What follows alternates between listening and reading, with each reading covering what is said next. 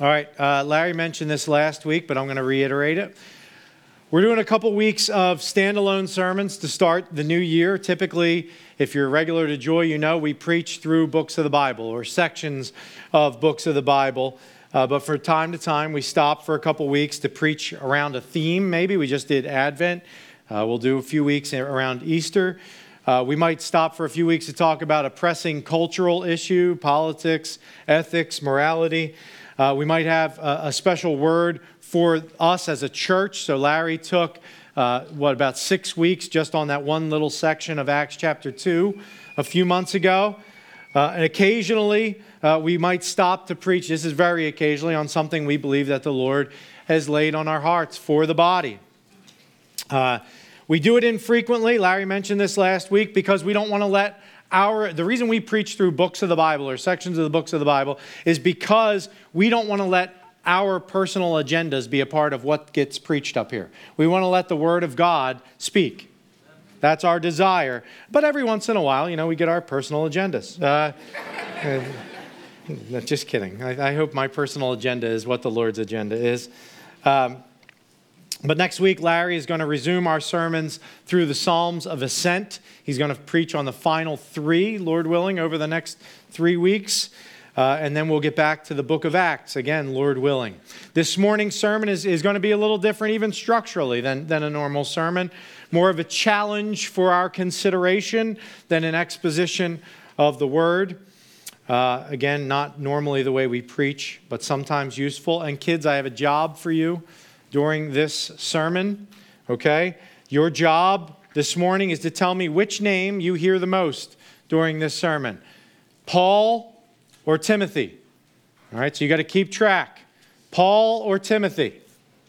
Which name will you hear more? So this morning we're going to look at 2 verses. 2 Timothy chapter 2, verses 1 and 2. You can turn there. I'm not going to read them yet. If you're here as a believer in Christ this morning, I just want you to take a moment and consider who it was, the person or people who shared the gospel with you, through whom you came to saving faith in Jesus Christ.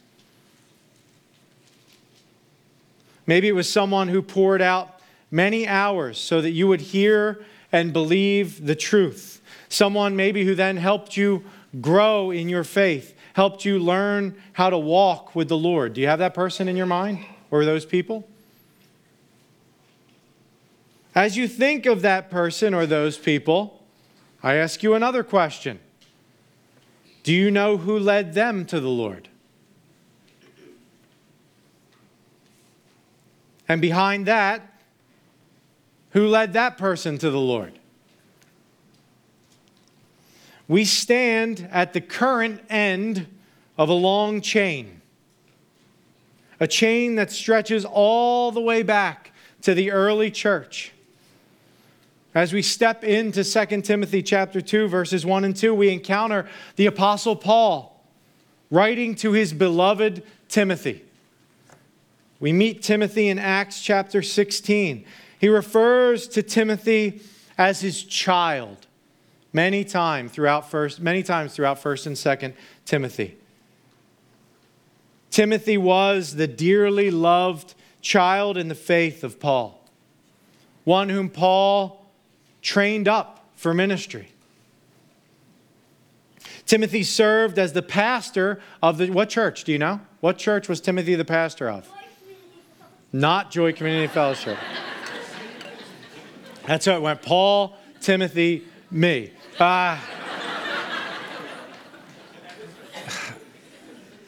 What church was it? Ephesus. Timothy was the pastor of the church at Ephesus. As we know, maybe from Scripture, this is a local body of believers that was very near and dear to Paul's heart before he went to Rome, believing that he may be going for the last time on a journey. The place he stopped on his way was Ephesus. And he gives this account in Acts chapter 20 of the love that they had for one another. And it says that we were torn away from them when we separated. Paul loved the church at Ephesus. He loved all the churches, but we see a special affection for the church at Ephesus where Timothy was the pastor. Paul wrote this letter from prison. This letter was written during his second imprisonment in Rome, this time under the brutal Emperor Nero, who was no friend of Christians. And as you read 2 Timothy, you see that Paul knew that his time on this earth was limited, and he would ultimately be martyred. One of his last lines in the letter to Timothy, the second letter to Timothy, is this beautifully poignant letter, or sentence. The Lord will rescue me. So he's in prison. The Lord will rescue me from every evil deed. And you know what he says next? Maybe not what you think. The Lord will rescue me from every evil deed and bring me safely into his heavenly kingdom. This is Paul's last epistle. This is the last one in Scripture. This is the latest written epistle of Paul. As he watched others depart the faith when the going got difficult, when the world stopped applauding, when pain was part of the equation, or when the lure of false teaching took hold, Paul wrote to Timothy to encourage him to stand firm and to continue the work that Paul had begun. Why? Because Timothy was proclaiming and defending the truth of God's word, the truth of the gospel of the Lord Jesus Christ, the message that reveals the heart of God and reveals the hope of salvation. To depart from it or any other teaching, or to run away because people dislike the message, this would be a disaster. Timothy had the words of life, and he must hold fast to them. He must entrust them to others, just as Paul had done. Here we sit at the end of that chain of people who held fast to the truth and entrusted it to others who could do the same. The call on the church has not changed. So with the rest of our time, I simply want to read this passage and break it down into three parts that are simply three parts of the verses. So let's read 2 Timothy chapter 2, verses 1 and 2. You then, my child, be strengthened by the grace that is in Christ Jesus. And what you have heard from me in the presence of many witnesses, entrust to faithful men who will be able to teach others also. Let's pray.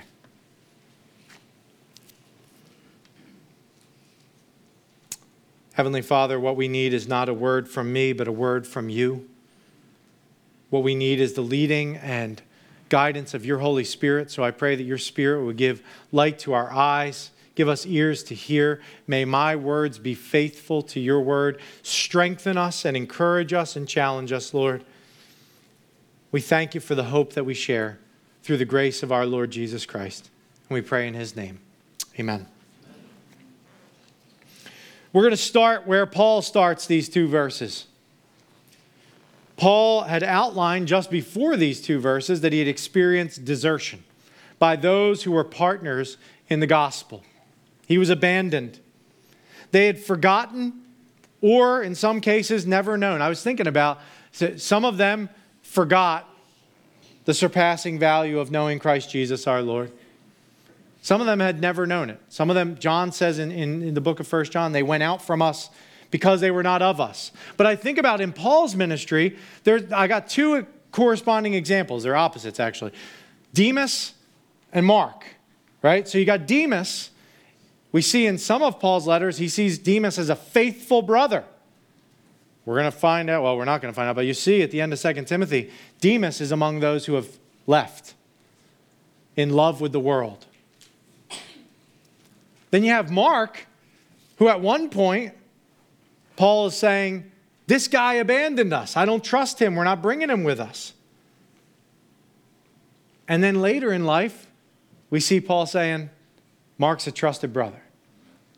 just pretty neat to see that, when I say some had forgotten, some had never known, there may be some who would later repent and return. But for now, Paul had been deserted because some had forgotten the surpassing value of knowing Christ Jesus, their Lord. And Paul urges Timothy not to forget the way they had. He says, "You then, my child, be strengthened by the grace that is in Christ Jesus."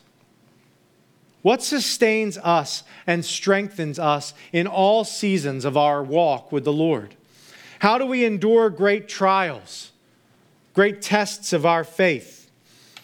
Paul sat in prison. He's in prison. And he knows with some degree of certainty, like a high degree of certainty, that he's not leaving alive. He's not getting out. He probably could have gotten out. If he had renounced his faith, maybe handed over some church leaders by name to the Roman government, he probably could have made a deal for his freedom. He could have saved his own head. It seemed that's what others were doing. Not Paul. Why? Why didn't Paul turn back? I think we get the answer earlier in 2 Timothy. Let's read. You should keep your Bibles open. We're going to flip around a little bit here. 2 Timothy chapter 1, starting in verse 8.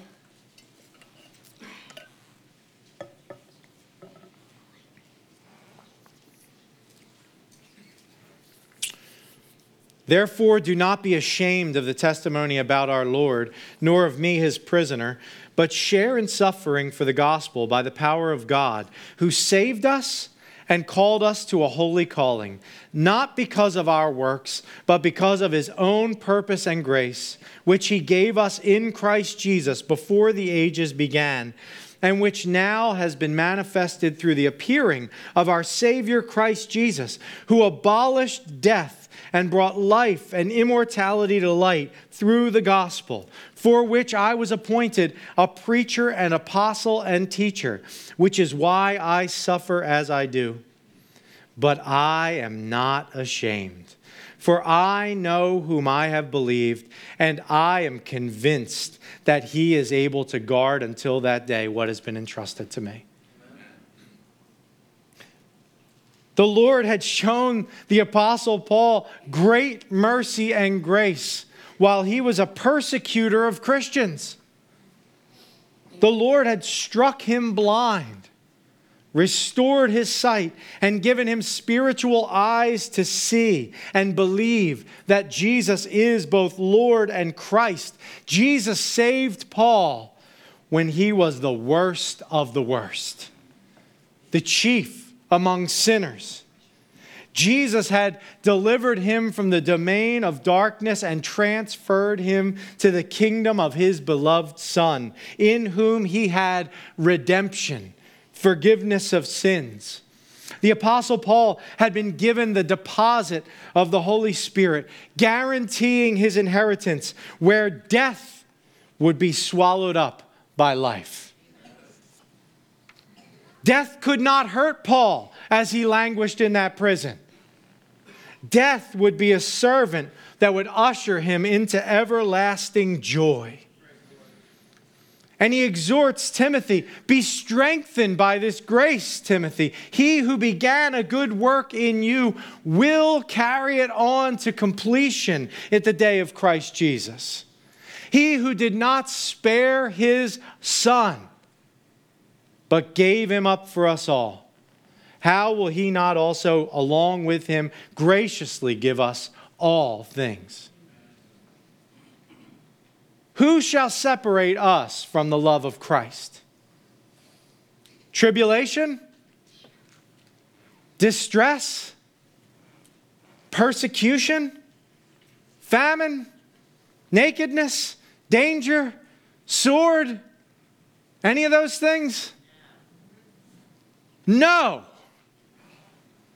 In all these things, we are more than conquerors through him who loved us.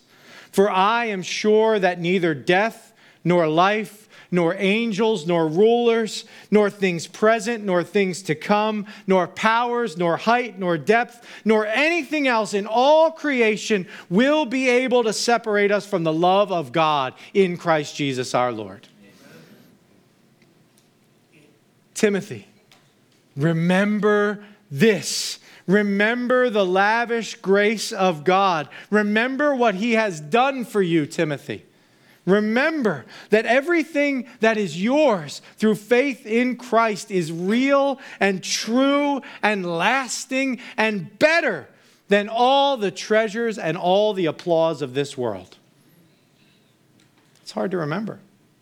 It's hard to remember when you're getting pressed on by this world. It's hard to remember. Timothy's encountering false teachers coming in, trying to destroy the flock, who are making promises that are way, seemingly, better than the ones that Timothy is making to his people. Telling them about health and wealth and maybe ways, or maybe it's a gospel that adds works to it that sounds like you can do it. You can make this happen. It's hard. It's hard when the world tells us like, hey, we're having a great time out here. Don't know what you're doing in there. Seems like what you do leads to prison and jail or life that's not as fun as the life that I'm having. Why don't you just give that stuff up and embrace the world? And Paul was laboring to make sure that Timothy would not be among those who went that way. Sadly, it is not just individuals, but churches that go that way. That say, we want to cater, not welcome the world around us to hear the good news of Jesus, but cater to the world around us and do what they think we should do.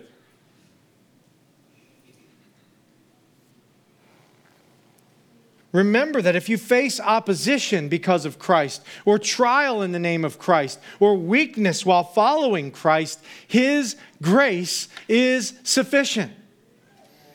We sung it this morning, fear not, I am with thee.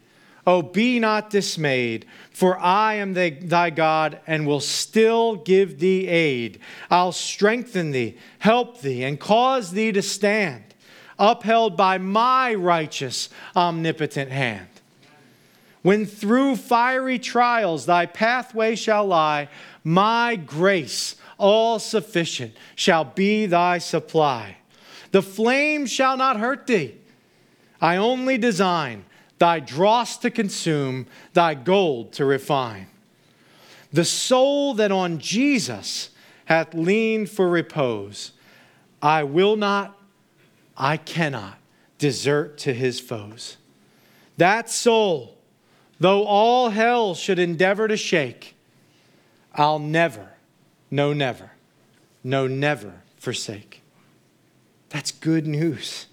This is a word for us too, brothers and sisters in Christ. We must know what and whom we have believed.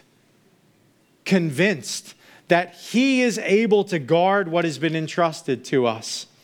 Whatever the external scenarios and consequences might be, His grace is sufficient. And that's where Paul wants Timothy to start things out. Remember the grace of God. Be strengthened by the grace of God. You are what you are by the grace of God. Not by yourself, not by anything you've done, not by your abilities. You are what you are, and you remain what you remain by the grace of God. He made you who you are in Christ. He will continue growing you, and He will help you to endure to the end. Do not depart from Him, Timothy. Be strengthened in His grace. Moving on. With that, Paul says, what you have heard from me in the presence of many witnesses. What you have heard from me in the presence of many witnesses.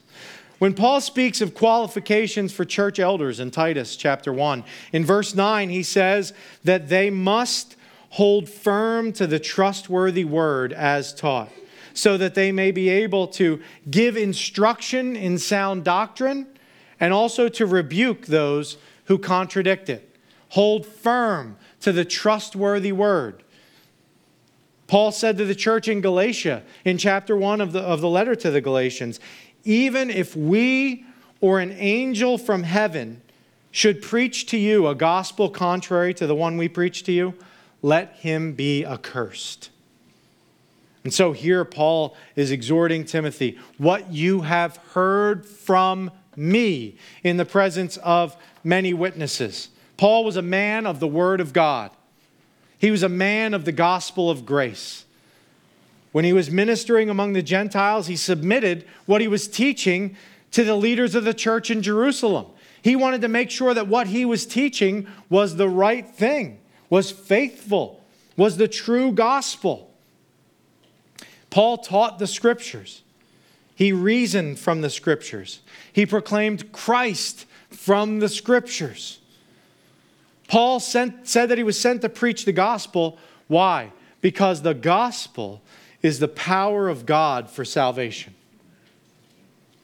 Jesus is wisdom from God, righteousness, sanctification, redemption. He's saying, what I'm preaching to you is what is needed for all of life as a believer. It is what will sustain you for all of your life as a believer. The confession of Jesus as Lord and Messiah is the foundation upon which the church is built. There is no other name under heaven given among men by which we must be saved.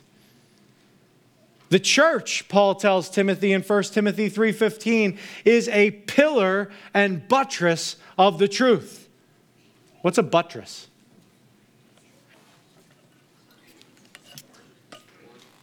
A support, holds things. That's good. I see a lot of people are doing this. I looked out, I got a few people like, that's right. That's exactly what it is. Yeah. Yes. It's something that holds together, support, pillar, and buttress. Holds together and supports, upholds. The church upholds the truth. That's what we're called to. We are called to rightly divide the Word of God and to show how all of Scripture ultimately points us to the person and work of Jesus Christ. We proclaim as a church Christ crucified and risen. And I say this whether you're a member here or visiting here, considering membership here, just stopping in for the week, whatever you want to say. If you're a believer, or if you're somebody who's not believing in Christ right now, but you're exploring the faith, I'll say it to all of you. If you are a part of a church, ultimately, make sure that that church has leaders who know, teach, and guard the truth of God's Word. Make sure that your church, and this is not present company excluded, this is present company included. If ever Joy Community Fellowship was in a spot where the leaders of the church are not declaring the truth of God's Word, are not upholding the gospel of the grace of our Lord Jesus Christ, if we are adding to salvation, adding to the Word of God, if we are teaching things that are traditions, if we are teaching things that are not in the Word, give us the boot. If we lose the truth, we lose hope. We lose the power of God for salvation. We are a social club at best and helping people on the path to hell at worst. Probably both at the same time. Church leaders must model a stance for truth even if it costs us worldly status, even if it costs us worldly comfort. Jesus promised troubles for those who follow him. In this world, you will have trouble or trials. But take heart. I've overcome the world. Leaders must believe, teach, and model that what we have in Christ is better than all the treasures of this world. And so Paul tells Timothy, what you heard me say in the presence of many witnesses. Brief side note, what's in the presence of many witnesses? Why does he say that? Commentators, I'm going to tell you, they disagree. Why does Paul say that? Some think it's tied to Timothy making his confession of faith. Paul references this in 1 Timothy 6:12, that Timothy had made his confession in the presence of many witnesses. He had been set aside for the ministry in the presence of many witnesses. It could be referring to his baptism, that he made this confession in the presence of many witnesses. It could be that, but I think it probably more likely refers to the fact that what Paul taught was no secret. Right? He didn't have some backdoor meeting. It wasn't secret special knowledge. He didn't say to Timothy, let me tell you something I'm not telling everybody else. And we see that in both Paul's words and Jesus' words in scriptures, where they say, like, when they're being accused or convicted, they're on trial, they're like, well, we taught openly. You saw me teaching. You heard what I said. It's not a secret. And so Paul's saying to Timothy, you heard me say these things openly. They were entrusted to you openly, and now you must, Timothy, take what you have heard and entrust it to faithful men who will be able to teach others also. Entrust this truth to others who will then be able to do the same for others. This is our final point this morning. Entrust this truth to others who will then be able to do the same for others. I'm looking at my brother, Stan Bachman, out there. Do you like this verse, Stan? Is this a verse that means anything to you? I've been blessed on many occasions to hear Stan emphasize the importance of this verse. It's a verse that's been referred to as a verse that includes how many generations? How many? Well, all is that time. How many are literally mentioned in this verse? 4. 4 generations, right? What you have heard from me, Paul says. So it's Paul, Timothy. Timothy's going to do what? Entrust it to faithful brothers who will do the same. Faithful brothers who will do the same. 4 generations. Jesus will build his church, and the gates of hell will not prevail against it. That is a global promise. But I do want to warn us this morning, that's not a local promise. So Christ is building his church, and he will continue to. The gates of hell will not prevail against the church of Christ globally. But that promise isn't local. If we are not preserving and passing the truth from generation to generation, the local church will go away. How many generations would it take for the local church to go away? 1. How many empty or repurposed church buildings do we see in our area? The truth must not be forgotten or assumed, or it will be lost. That's Paul's heartbeat here, right? I'm going away. I'm going to die. Maybe by the time you get this letter, Timothy, I'm going to be dead. And I want to make sure that what you've heard from me gets passed on. And what they hear from you gets passed on. And what they hear gets passed on. And undoubtedly, Paul has at the forefront of his mind the preservation and protection of the truth among church leadership. So I'll start there. There is going to be application for each of us because I think it goes way beyond that. But I'll start at the top. The local church needs to be led by men who know, teach, and guard the truth. Paul tells Timothy on multiple occasions to guard what was deposited, guard what was entrusted to him. Guard it. Take care of it. Protect it. Preserve it. And this refers to the teaching. But the church's leaders also need to be leaders in passing on the truth and training up godly leaders who will do the same. If we are so consumed as a church with the tyranny of the urgent that we forget to invest in future leaders, the church will suffer. If we just think we're going to be here forever, like Jason, he's, relatively healthy guy, 40-some years old, he'll probably be the pastor of this church forever. I could be dead tomorrow. That wouldn't be good. I'm glad that my child thinks that.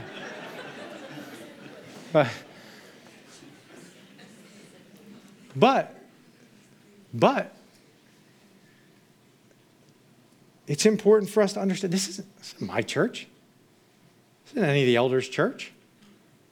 We are called to take what we have heard and entrust it to faithful people who will pass it on.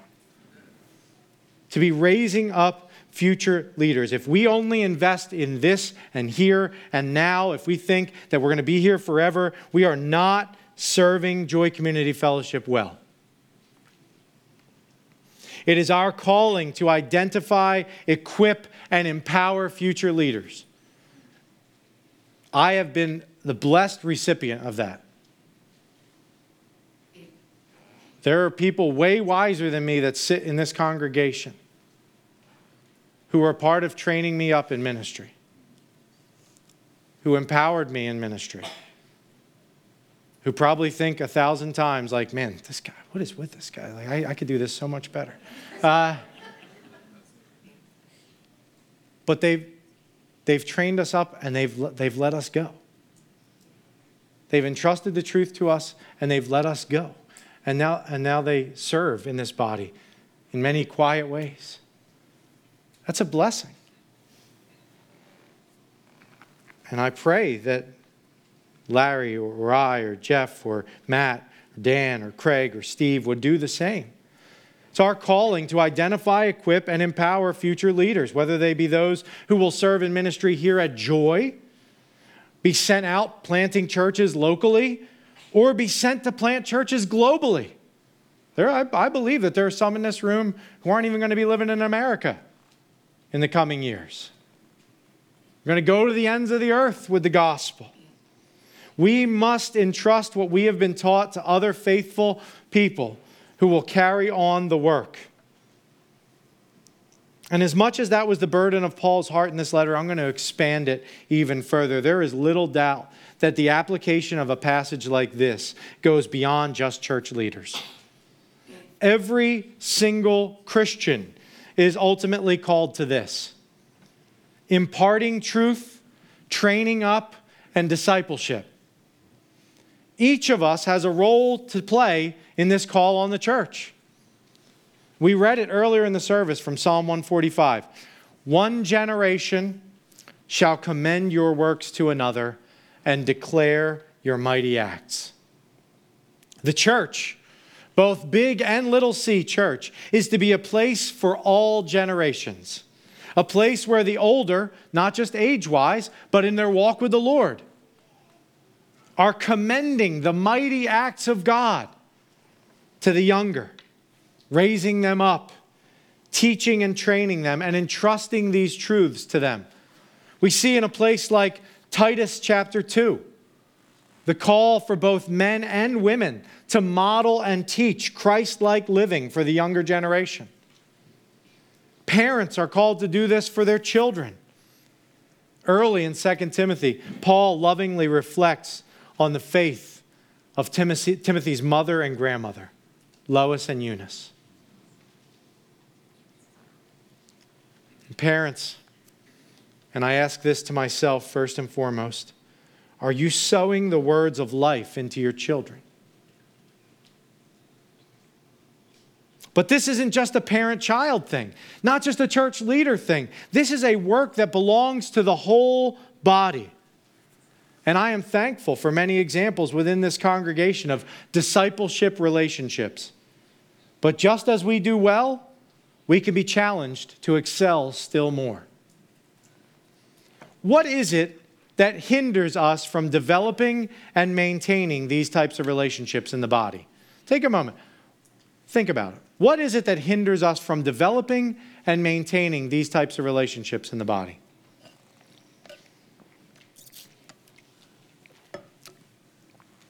Go ahead. Tell me. What's that? Okay, maybe our priorities are out of line. Good. Not good, but good. Other? Insecurities. I don't feel like I can do that. I don't know how to do that. Too busy. Too much going on. I like individualism. I like being me. I'm a solo Christian. I do it on my own. Everything's good. Show up at church, we're good. What else? Intensity of relationships. I don't know if I can handle it or want to handle it. What might come out in a discipleship relationship? The stuff we might have to work through. Yeah, good. Any others? Vulnerability. Pride. Yeah, I don't want another person to know me in that way. It's inconvenient. I got other things I could be doing.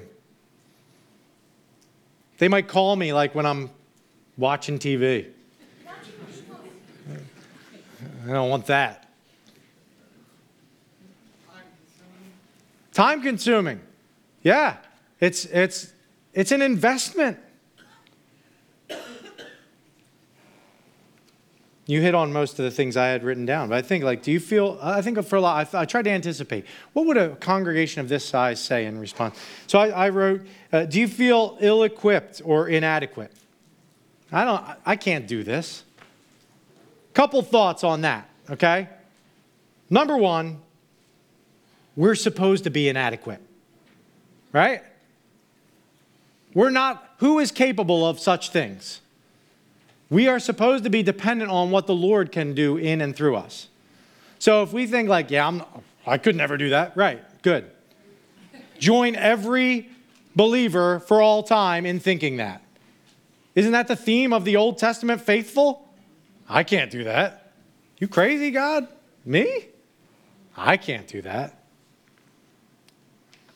But second, we would love to continue to better equip and resource you, whether it's through sermon teaching, whether it's through Sunday school classes, whether it's books, articles, studies, whether it's meeting with church leaders or others who have done it faithfully for many years, pointing you to others who can help you in that. Don't feel like it's something you got to figure out on your own. If this is what hinders you from pouring into the life of another, please come talk to me. Please send an email. Please shoot me a text message later today. I promise I won't say you're bothering me, even though it is my anniversary.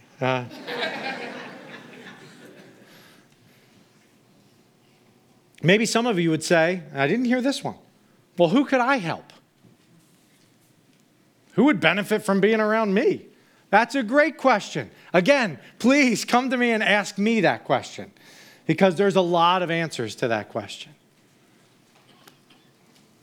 Maybe you'd say, well, there's not really like a discipleship program. If we had a program for that, and I'm going to say that while there can be some programmatic aspects of discipleship, discipleship happens in all kinds of ways. It happens one-on-one. It happens in small groups. It happens in Bible studies. It happens in Sunday school. It happens in everyday relationships when you're going out for a walk or a jog. Passing it on is not a formal ministry of the church. We don't have a pass it on ministry. We are called to this every day, every hour of our lives. It's essential to everything we do. And so while we don't have a codified program for it, it's because we hope and pray and want to continue to labor to this end that everything we do is discipleship. Everything is passing the truth of Christ on from generation to generation. Maybe you say, time is the issue. Too busy, not a priority. Who has time for stuff like this? I got a life. I got a job. I got a family, whatever. To that I say this. Invite other people into your life. Be a Christian around other people. It's a great discipleship program. Let them see your life. Let them see your conduct. Let them hear your words. Speak of Christ around them and with them and to them. We enjoy hosting our life group, our small group at our house. One of the reasons we enjoy that is because our group, and you can ask any of them if you know them, they get to see the good, the bad, and the ugly of our lives. They get to watch us attempt to discipline our children, or they watch us, Celeste and I, interact with each other. They see whether our house is in good order or we've had a rough week or whatever. They're there. Our life group is our family. Our church is our family. But even more centrally, our life group is our family. They see everything about us. As such, we learn and grow together. We share and we show Christ to one another. We live with one another in all phases of life. The ultimate goal of all of it is greater conformity to the image of Christ. That we run this race together. That's what all of this is about. Protecting and sharing the truth so that Christ might be exalted and we might become more like Him. That's what it's all about. So the bottom line of all of this is that passing it on doesn't have to be anything spectacular. I would hope that a person who spends more than a few weeks at Joy Community Fellowship, maybe one of their takeaways would be, it's not spectacular. No light shows, no smoke machines, no dynamic programs that like they're putting all their hope and trust in. They're just people who love Jesus and want to share Jesus with each other and with the world around them. Unspectacular. Discipleship is unspectacular. It's a steadfast commitment to cling to the truth in all areas of life and to pass it on in word and in deed to those who in turn will do the same thing. No grand program, no pomp and circumstance. We are just called to be faithful. And in doing so, in closing, may we be reminded of a few things, brothers and sisters.